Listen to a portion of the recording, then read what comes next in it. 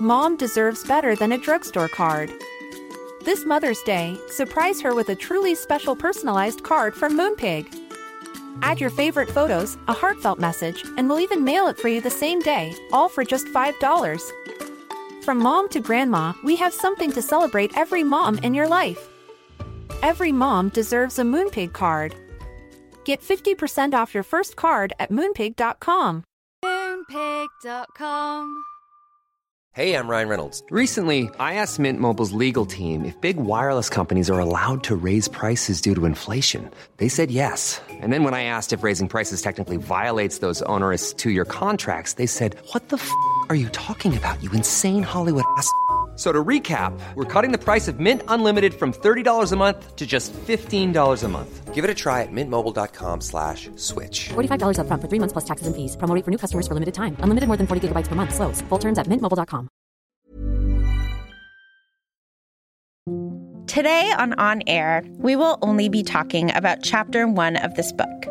It's 5 pages, and it introduces us to the themes of class, patriarchy, rage, abuse, trauma, isolation, social protest, gaslighting, agency, beauty, and feminism in 5 pages. We open the text, and I think as a young reader, we fall in love with Jane Eyre because it opens with the scene of reading. That's Roxanne Eberle, Associate Professor and Associate Head of English at the University of Georgia. It opens with the scene of her reading a book, holding a book, hiding herself to read. So it speaks to every reader that picks up that book because our body's in the same position that her body's in, right? But the thing that we forget is that she's a writer. She's not just a reader. She's a writer. She's crafting this narrative, this autobiography to make us fall in love with her. I think that's the great love story of Jane Eyre. We're seduced by Jane. We fall in love with Jane. I think that's the love story that matters, not her in Rochester. Jane, when we meet her, is 10 years old. She has been living with her Aunt Reed and her cousins since before she can remember. Her parents died when she was a baby, and her uncle, the only person in the house who loved her, is also dead. We meet her on what starts out as an ordinary day. She's been on a walk in the morning with her cousins. She's been fed, and now she hides from the rest of her family because isolation is better than anything else on offer. Her cousin, John Reed, is 14. He's recently been sent home from school because, essentially, he can't play nicely with others. John Reed lives to torment Jane. When she sits behind a curtain to read a book from the house's library, he tells her, "You have no business to take our books. You are a dependent, Mama says. You have no money. Your father left you none. You ought to beg, and not to live here with gentlemen's children like us, and eat the same meals we do and wear clothes at our mama's expense. Now, I'll teach you to rummage my bookshelves, for they are mine. All the house belongs to me, or will do in a few years." He then has her go stand by the window and hits her on the head with the book. Her head bleeds from the blow. This incident does not seem out of the ordinary for Jane. For her whole life, she has been degraded and abused. She's not hugged or touched by anyone. The servants are told that she is a rung beneath them on the social ladder. As an orphan and as a girl, she is seen as nothing but a drain on the house resources. She isn't lighthearted and fun like all little orphans should be. She doesn't even have the decency to be pretty. The day we meet her, the reason her story starts on this day is because it is the day she starts to fight back. I'm Vanessa Zoltan. And I'm Lauren Sandler. And this is On Air from Hot and Bothered.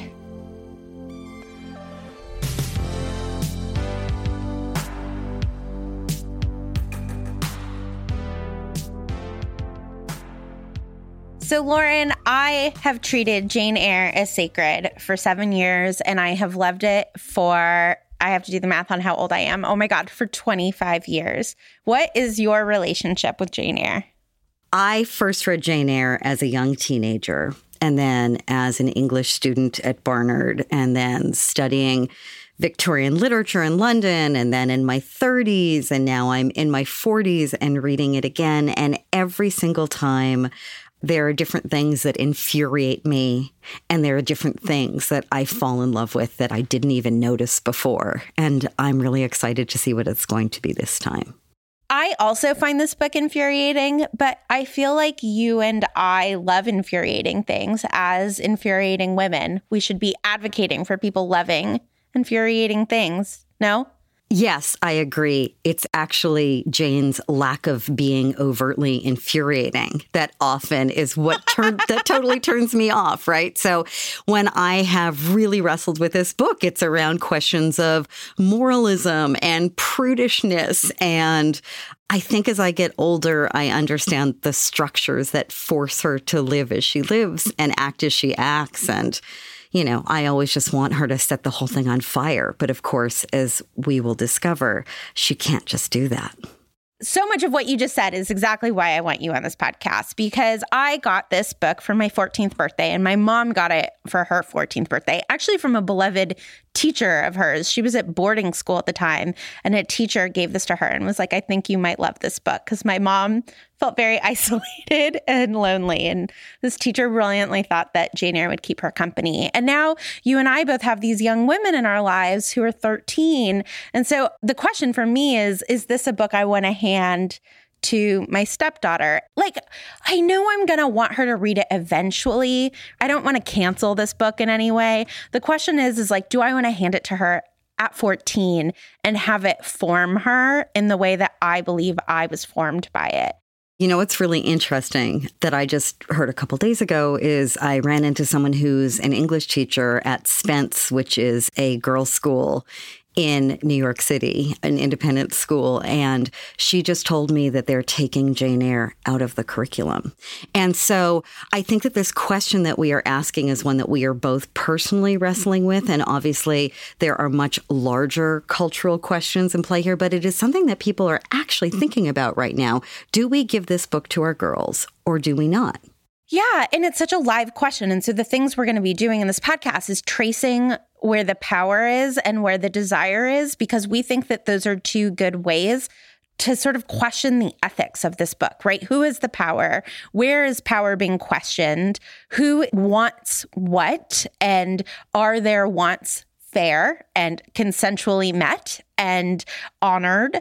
And I think that those two framings will help us decide this question. And I feel like there's a lot at stake in this question. I'm wondering if that feels true for you. Because to some extent, this is like a 200-year-old book.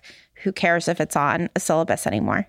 Except this is the power of great literature, is I think especially when it hits at the heart of questions of power and desire, it can live forever. And I think that this is the measure of why things last, right? We don't want to just be reading and thinking and feeling material that is contemporary with us. That would be, to me, such a short-sighted way to live when there's so much incredible work that has come before. And yet we know that that work was not created in a vacuum. So how do we think about the context of the writing, the context of the reading, and how it relates to what we think about today, and perhaps what we should have always been thinking about all along?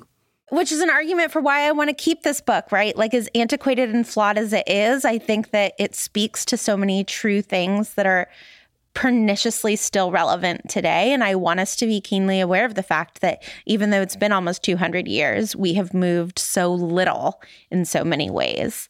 But we'll figure out if I still feel that way after we sort of really look closely at the text. So let's jump in. Chapter 1. Lauren, what do you think that people need to know about this chapter before we talk about power and desire in the chapter? Well, it's all there in that quote from John Reed. That is the entire class structure in Victorian England as it relates to gender. Everything is based on male inheritance, the family line. That might as well be the state. That is the power structure that Jane was born into as an orphan soon after her birth and as a girl, most of all. So that abject powerlessness, the person who does not get to inherit Gateshead, the person who does not get to have power in a family, the person who does not get to have a named identity, which will give her agency and comfort in the world.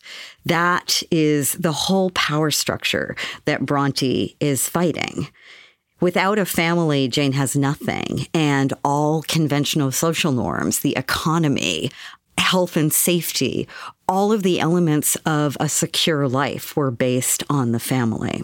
She's not even allowed to read a book. It's true.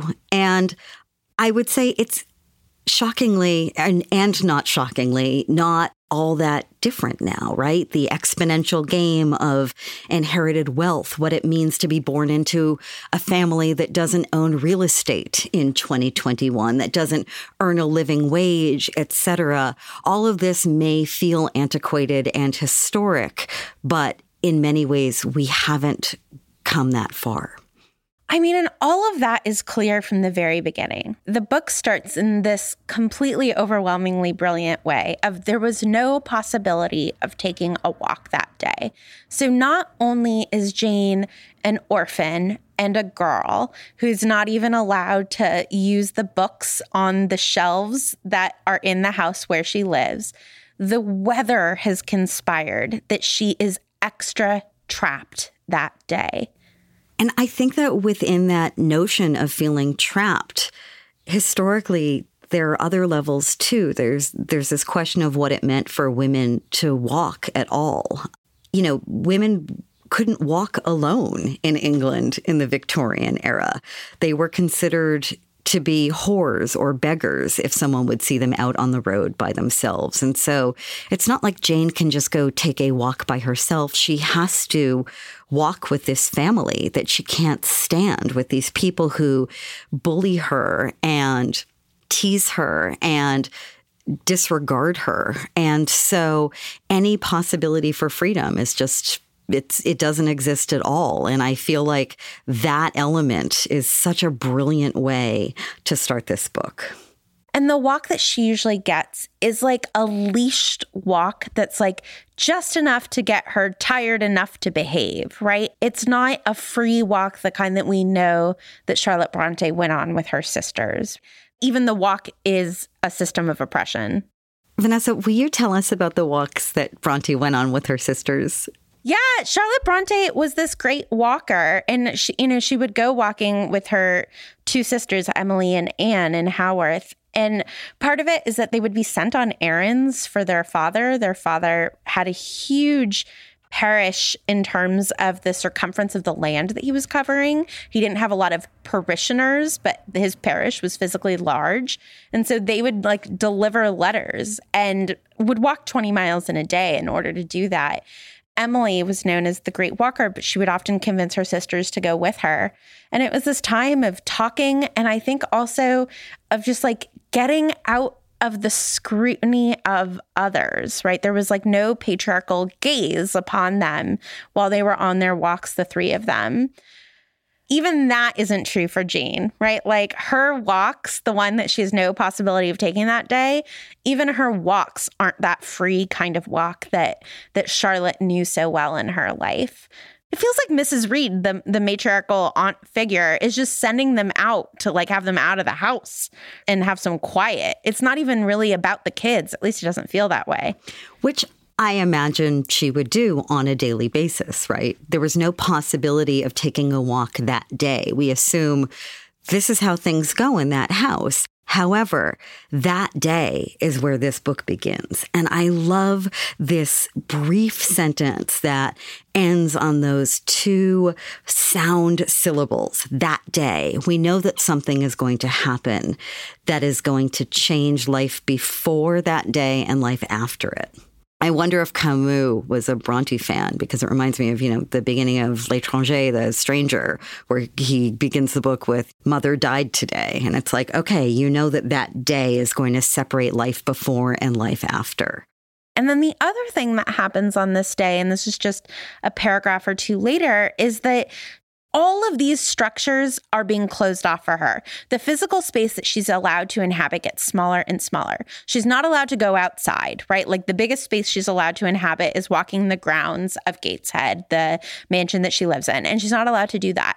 And then all of the kids are sort of snuggling with Mrs. Reed, with the other cousin's mother and Jane's aunt. And she is sent out of that room. Mrs. Reed says, I can't pay any attention to you. You are just too unpleasant to look at. And I don't like it when you ask me questions. Go away. And so Jane goes away. She goes into another room and she gets a book and she crawls up into this space, like in a window seat behind a curtain. And then John Reed comes and looks for her there. And it just feels so malicious and intentional to like move her into a smaller and smaller place. And then by the end of the chapter, she's being locked up. They are just like sweeping her up into this corner throughout this chapter. You know, the thing that Mrs. Reed does within all of this bad parenting that I consider to be really sinister. I mean, obviously sending Jane away saying you can't snuggle with us on the sofa by the fireside, that's just abuse. That's horrible. But the way that she does it, she says, I regret the necessity of keeping you at a distance, Jane. Like there's some accepted law, like, oh, it pains her to be so abusive. It pains her to drive Jane away, but it's not up to her. Like it's the state, right? Which puts Jane in this position where if it was just Mrs. Reed saying, I can't stand the sight of you, she could fight back.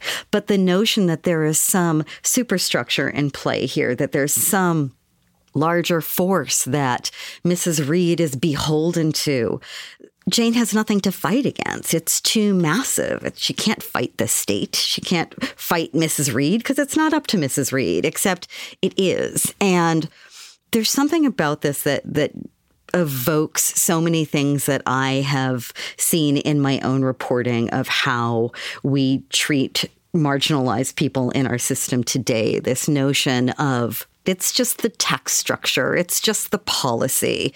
It's just the way things are, and it's terrible. But we have no option except to live under this inequality. We have no option except to banish people. This is the convention of our world, and we can't see another way around it. And the powerlessness that Jane feels is something that is so familiar to me, having witnessed other people feel powerless in this way in my journalism, as though it's just too massive to fight. So what can you do except try to survive, to hide?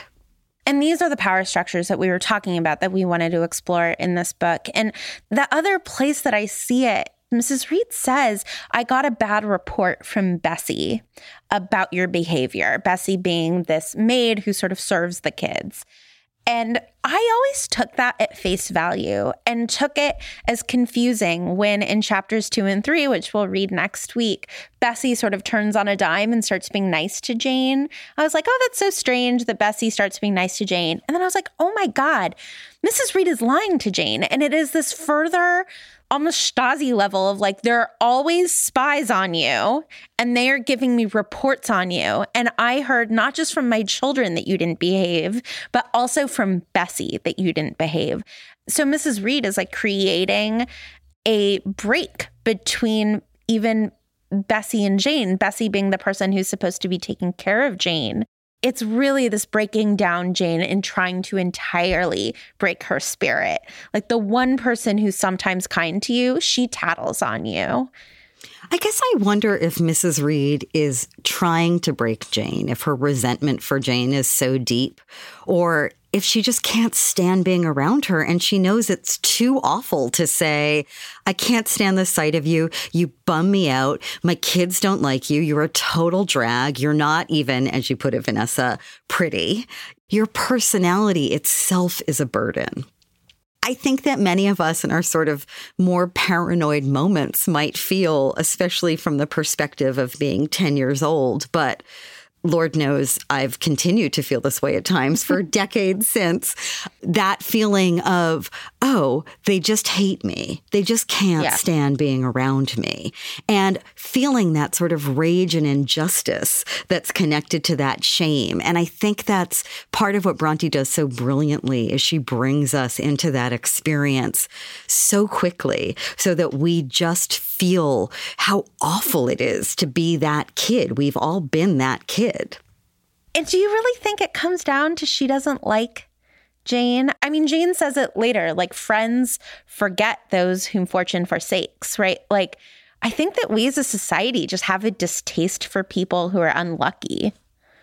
I think it's true, but I think it's worth remembering that Mrs. Reed is also unlucky in her own way. Her husband died. She lives in a patriarchal society without a husband. She has very little power, even though she has some financial comfort. As John Reed, her, incompetent, obnoxious 14-year-old son says quite rightfully, he is the master of the house. And he's not anyone who draws any confidence, right? Mrs. Reed isn't going to feel like, I'm going to be fine because John's going to take care of things. He's a total fuck up. And so she is here widowed, alone, stuck with these kids. One of them is awful. Another one she can't even stand and needs to take responsibility for. I think it's a drag being Mrs. Reed. Yeah, it's a really good point. She's in part kissing up to John because she eventually will need him. So let's actually look at John Reed and the tone that he sets as like, quote unquote, master of the house at 14. We know as objectively as Bronte's going to give us that John is an idiot. He's been kicked out of school after school. That is why he's home. He's supposed to be away at school, but he couldn't hack it. And so in contrast to John, I mean, let's look at Jane, who's brilliant and who is quoting history to him, who's curled up with a book at every single second. I think that Jane's intelligence is very intimidating to him. So there's John, who's this classic bully, and Jane is his target. And that is the situation that she is trapped in. Like, there's nowhere to run to. And he chases her down, right? He hunts her down. He makes up lies about her. He says, I'm going to tell Mom that she ran out into the cold, even though she wasn't allowed to, because she's a bad animal. I mean, it's all of this gaslighting and all of this slander when all Jane is trying to do is read Berwick's History of Birds curled up on the seat, which incidentally, I love this. Just in May, there was this lost library of Bronte books that was being auctioned at Sotheby's, and Bronte's father had this exact book, had Berwick's History of Birds, and it was one of the books that was being auctioned. So I love that Jane is writing from her own library and from her own childhood.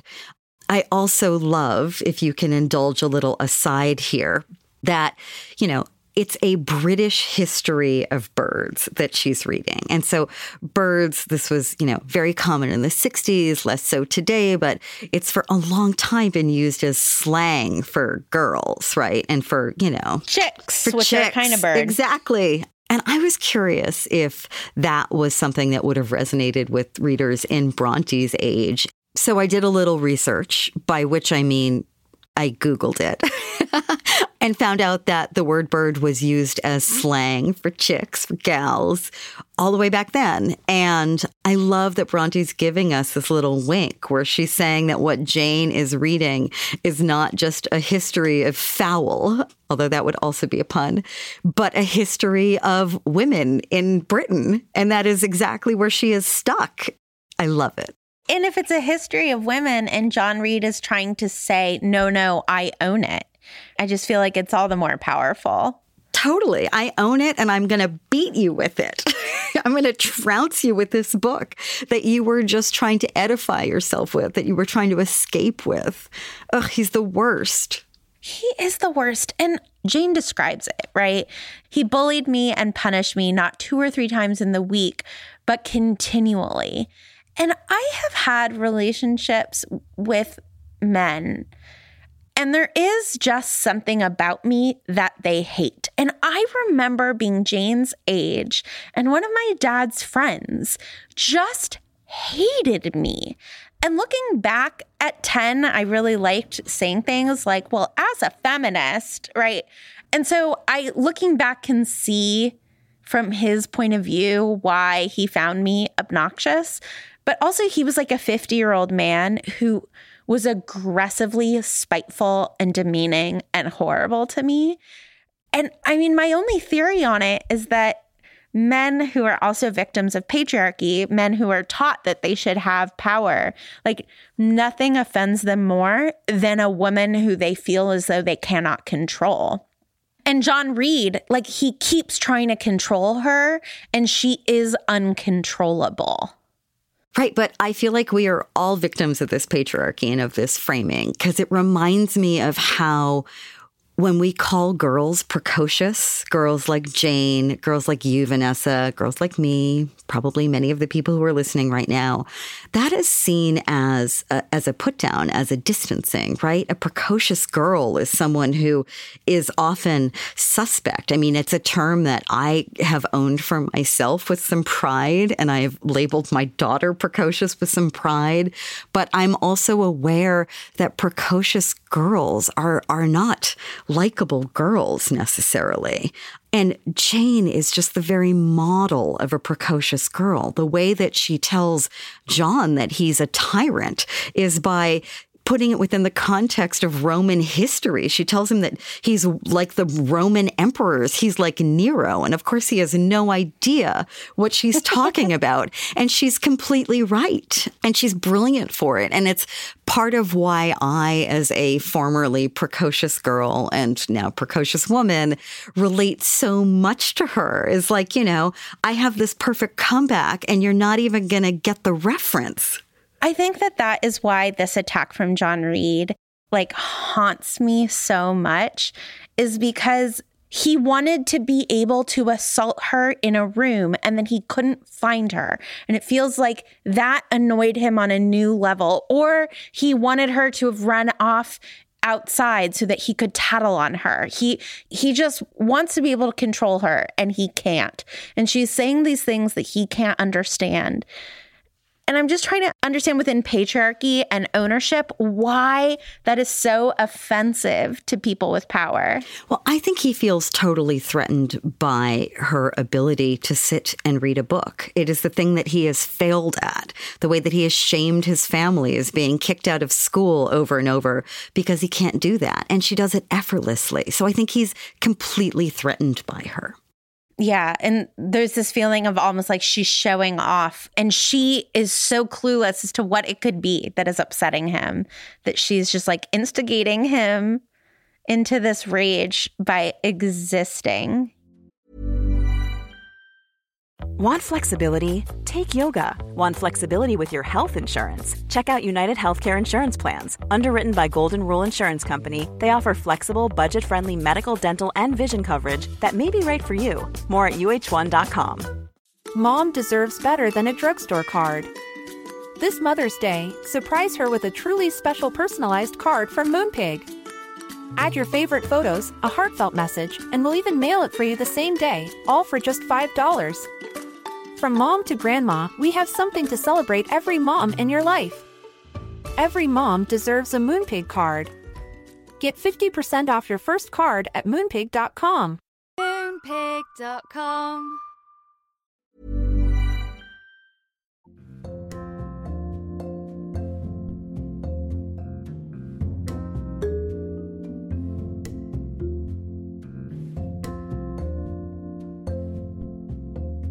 So this question of power that we're wrestling with, Bronte just charges right at in the first pages of this book. And I'd love to talk about this a little bit, because one of the things that John Reed does, which it makes me so furious, is that he insists that Jane calls him master, which as we will see, is something that becomes eroticized for an older Jane. But at the moment, she's still just 10, and she has this bully of a cousin insisting that she call him master. He says that he is the master of the house, and she needs to address him as such. And it is so appalling to me. It's so appalling, and it's this other great historic moment. The book is taking place, at least this part of the book is taking place right at the beginning of the 1800s, or maybe around 1810, 1815.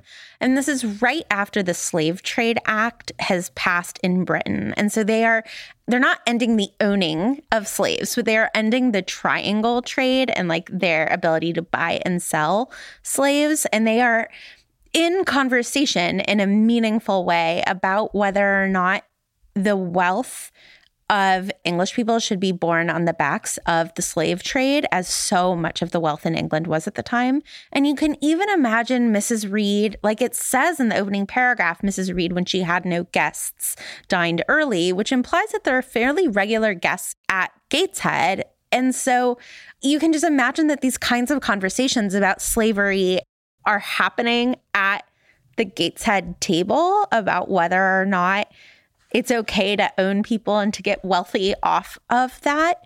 And so Jane is creating some like historic context for that, saying the Roman emperors owned slaves, and she's sort of having a political opinion about the moment, right? Of you are treating me like a slave, and that is horrible and wrong, and slavery is immoral.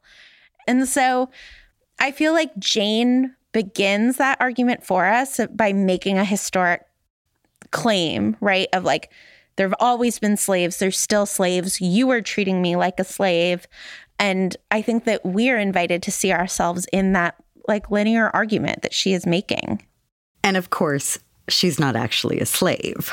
Right. So what I think she's doing here is pairing injustice with slavery, which is a really significant claim in the context of that day, because there were plenty of people who felt like it was completely just to colonize and build an empire on slave labor. But clearly Bronte doesn't feel that way, because it is the strongest way that Jane can express injustice and how aggrieved and unseen and unfairly treated she is. So, Lauren, the other question we have is, where is desire in these books? So what are the desires in this chapter? I feel like so much of that answer is contained in that first sentence, that feeling of being trapped and wanting to be released, and released on her own terms, right? All she wants is out. She wants out of this house. She wants out of this family. She wants out of her poverty. She wants out of being bullied and being unseen. She wants to escape the trap that she is in. And I think that's why she goes right to the bookshelves, right? I think that so many of us, you know, our bookish kids, we would find our escape in the pages of books. We would find our escape in entering other worlds and other lives, very much the way one might escape into Jane Eyre as a reader. And I think that it is the book that gives her her truest form of escape. She imagines landscapes which are so exotic to her and far from where she is right now. And that is part of what John Reed takes away from her, is the ability to soar over the fjords of Norway or to navigate Iceland, you know, as a winged creature. And I think that that's part of what she really wants, is out. The other thing that struck me on this reading is that she also wants to be seen, which she's hiding. So I think that it wasn't obvious to me. But she has several comments about how even when Mrs. Reed was in the room, Mrs. Reed didn't see, quote unquote, that John was hitting her. And the servants never saw that he was hitting her. She wants her experience to be noted. And I think what I love about that desire is that we know it gets realized in that this is, quote unquote, Jane Eyre, not a biography. Jane Eyre is writing this story. And so eventually that desire comes true. She does survive all of this, and she does write this story. And so we are realizing that desire, even though no one in this chapter is. And twining together our two questions about power and desire. I think that what she wants is power, and what we know she's going to gain eventually is the power to tell her own story, the power to see herself and present herself so that we can see her. And I think that there's a justice in that. I think that one of the other things that she desires as 10-year-old Jane is an end to this injustice, an ability to fight back and be recognized as a fighter, which of course we're going to see in the next chapter. But there is her own fight for justice, which I think is so intrinsic to her finding her own power and her living within her own desire. Yeah, and that's why, the book starts on this day, right? There was no possibility of taking a walk that day. And this is the day that she starts to fight back. This is the day where, for whatever reason, that History of Women or History of Birds book hits her on the head and she's bleeding from the skull. And it's just no more. I will be ignored no more. I will live under your power no more. And she attacks him back. And she attacks him back in such a big way, no one in the house can pretend it didn't happen. And in fact, it takes 4 hands to restrain her, right? The beginning of the chapter is there was no possibility of taking a walk that day. The last sentence of the chapter is 4 hands were immediately laid upon me and I was borne upstairs, right? She's 10. She's like a tiny little girl. And it takes 4 hands to restrain her. And I feel like she just does this unignorable gesture. Right. And they say, have you ever seen such a passion? Right. I mean, you were just so rightfully talking about how unseen she was. And now they see her. Her passion makes sure that they can't ignore her anymore. Now they've seen Jane.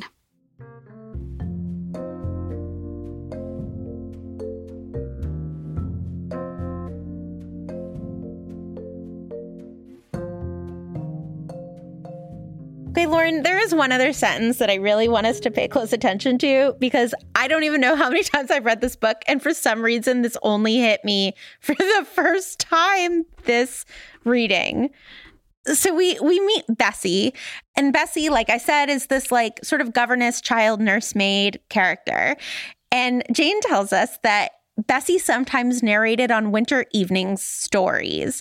And then she says, quote, while she got up Mrs. Reed's lace frills and crimped her nightcap borders, Bessie fed our eager attention with passages of love and adventure taken from old fairy tales and older ballads, or, as at a later period I discovered, from the pages of Pamela, which is like the first novel/romance novel written in English, or is often considered to be. And so I love this idea that Bessie is reading Pamela, or has had the story told to her, is telling Jane this romantic story, and that we realize that later Jane reads Pamela and is like, oh my God, that's the story Bessie was telling me as a kid. And I just love that the other thing that's being passed down, right? This slave narrative is being passed down, this like fighting narrative is being passed down, and also this like love of romance novels is being passed down. It's so funny to me that you think of Pamela as a romance novel, because I see it as like the original Me Too text, right? I think it was written at the time to be a romance novel, and that now we see it as like an abomination and about consent. Okay, but it is also foreshadowing so much of what is going to be difficult about Jane Eyre, right? It is a story about a young maidservant whose much older employer falls in love with her and chases her around the mansion, harassing her to no end until she relents and becomes his bride. And she's struggling with this. And of course, this is so much of what this book is about to become. So our question of like, and therefore should we pass this book on? Jane Eyre is arguing Pamela got passed on to Jane, and then Jane is going to live a version of Pamela. And so I think that that could be an argument either way for us, either passing this book on, that like there's this great tradition of women passing novels on to other women and them living their lives in conversation with those books. And maybe Jane Eyre is an answer to Pamela, where Jane actually falls in love with Rochester before he starts pursuing her. And some of the power and the desire is flipped from Jane Eyre to Pamela. And so Jane Eyre, the novel, is arguing that we can take these previous novels and sort of improve ourselves in conversation with them. Or it's saying Pamela installed some buttons in Jane, the character, and so she was fated to be taken advantage of by the master of the house that she ended up serving in. Totally. Obviously, Bronte was such a critical thinker that she's telling us how to read this book in the future, it almost feels. She's thinking back to Pamela, which was written in 1740, so 100 years before this book was written, and saying, okay, what happens if it's not a story about assault? What happens if it's a story about desire? Where does the power exist in that relationship? What happens if you really want it? And how can we look back to Pamela and think of it as, okay, this is a story of predation. This isn't a story of love, and take it somewhere different that can actually own the complications of love and desire and power. And so then I think it's incumbent upon us to take Jane all these years into the future and think, how do we feel about this? How do we feel about all of these elements of the story that as Jane gets older, we're going to need to wrestle with together? Well, that is hopefully exactly what we're doing in this podcast. And right, like the question is just, the thing that I'm concerned about is the way that the things that we critically read sort of like subversively resist their critical reading and maybe work on us in ways that we can't control anyway. Well, exactly. So Did Jane Eyre fall for Rochester if she hasn't been told the story of Pamela at age 10? And do we develop our own relationships to power because we have had Jane Eyre in our past, not just as something to critically engage with, but because, like great literature, it gets inside us. It frames us. It frames who we want to be and what we want to feel. Okay, so next week we're reading chapters 2 and 3, and we will continue this conversation. Vanessa, what are you excited about in chapters 2 and 3? What can we look forward to? I mean, we have the Red Room in chapter 2, which is the famous room that I feel like feminists have been reading and rereading through so many different lenses. Jane gets like locked up and tied down. And then we have this like male savior who comes in and begins the process of getting Jane out. I don't know if I'm looking forward to it. I'm so worried that it is not going to hold up. This like red room that like some people say symbolizes menstruation as Jane becomes a woman, and this like white male savior who comes in and like rescues her. I'm worried that it's not going to hold up, but we'll see. What about you? What are you looking forward to? I am looking forward to talking about the Red Room because I have always felt like it has been oversold as a major moment in literature. So maybe we can tear into that a little bit next time. Okay. It's such a weird chapter. I'm so excited.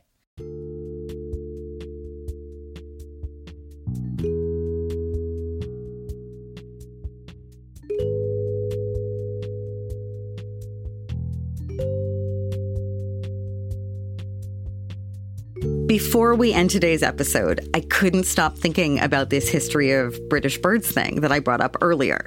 So I asked my friend Ellie Williams if she'd be willing to talk to me about it. Ellie is a writer whose first novel, The Liar's Dictionary, came out last year and was revered in the Times and across the map. It was just nominated for some huge award in England. But the reason I really want to talk to Ellie is because The Liar's Dictionary is a story about language that bridges current-day England with 19th century England. And I think she might have more information than I do. So let's get her on the phone.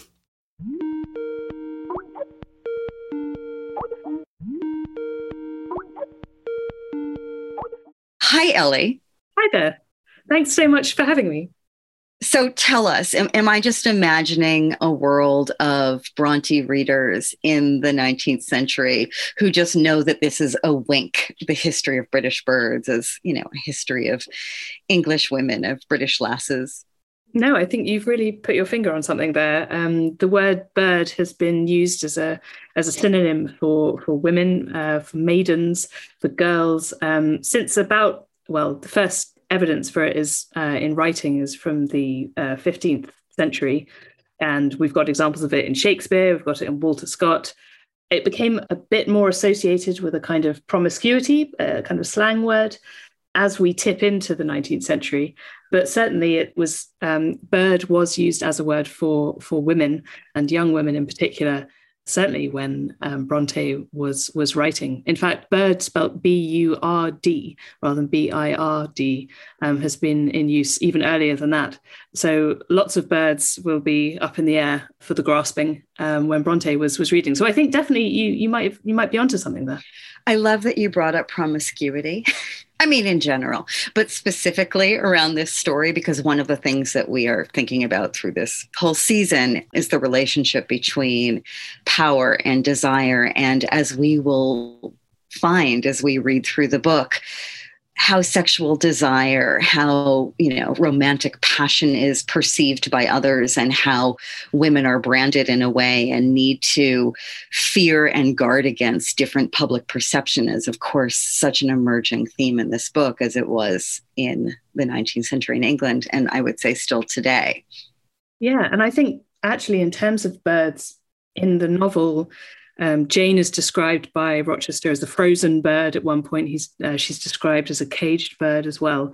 While the names she has for him, you know, he's compared to another man as being like a falcon compared to a goose, that he is this kind of proud and powerful engine of a bird in her metaphor, while his metaphors for her are about enclosure often and about the stilling or hunted bird. So definitely I think that in terms of the power dynamics, the bird metaphors that are flocking around the book are very much part of that. Nicely done there, the flocking. Thank you. Thank you.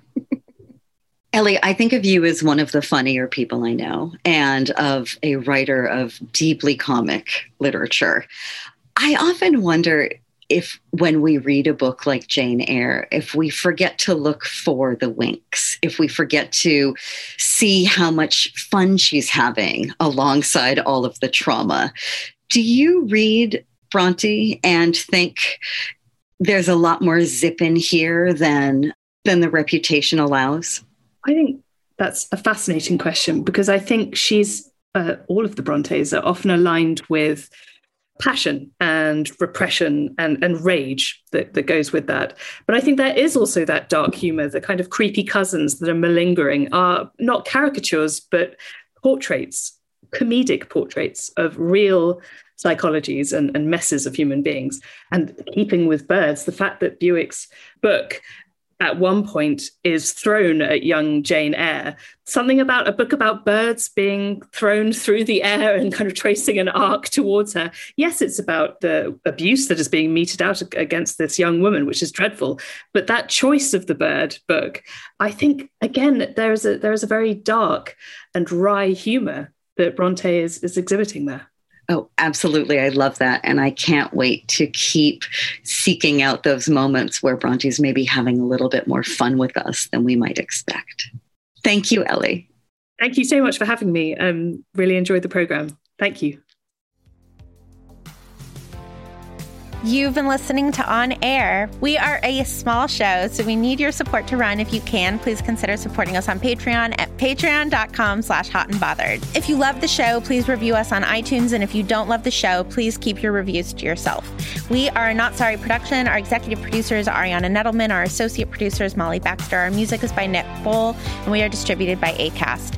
Thank you to Justin Lane for reading the John Reed quote at the top of the episode, to Roxanne Eberly and Ellie Williams for talking to us, Julia Argy, Nikki Zoltan, Molly Baxter, Stephanie Paulsell, and all of our patrons. Talk to you about periods next week.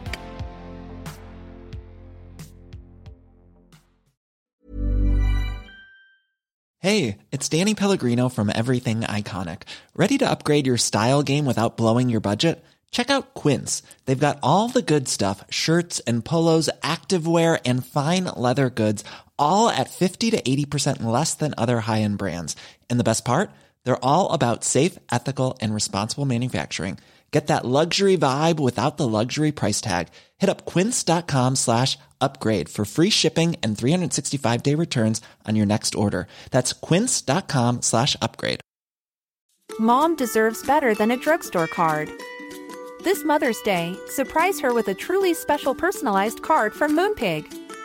Add your favorite photos, a heartfelt message, and we'll even mail it for you the same day, all for just $5. From mom to grandma, we have something to celebrate every mom in your life. Every mom deserves a Moonpig card. Get 50% off your first card at Moonpig.com. Moonpig.com.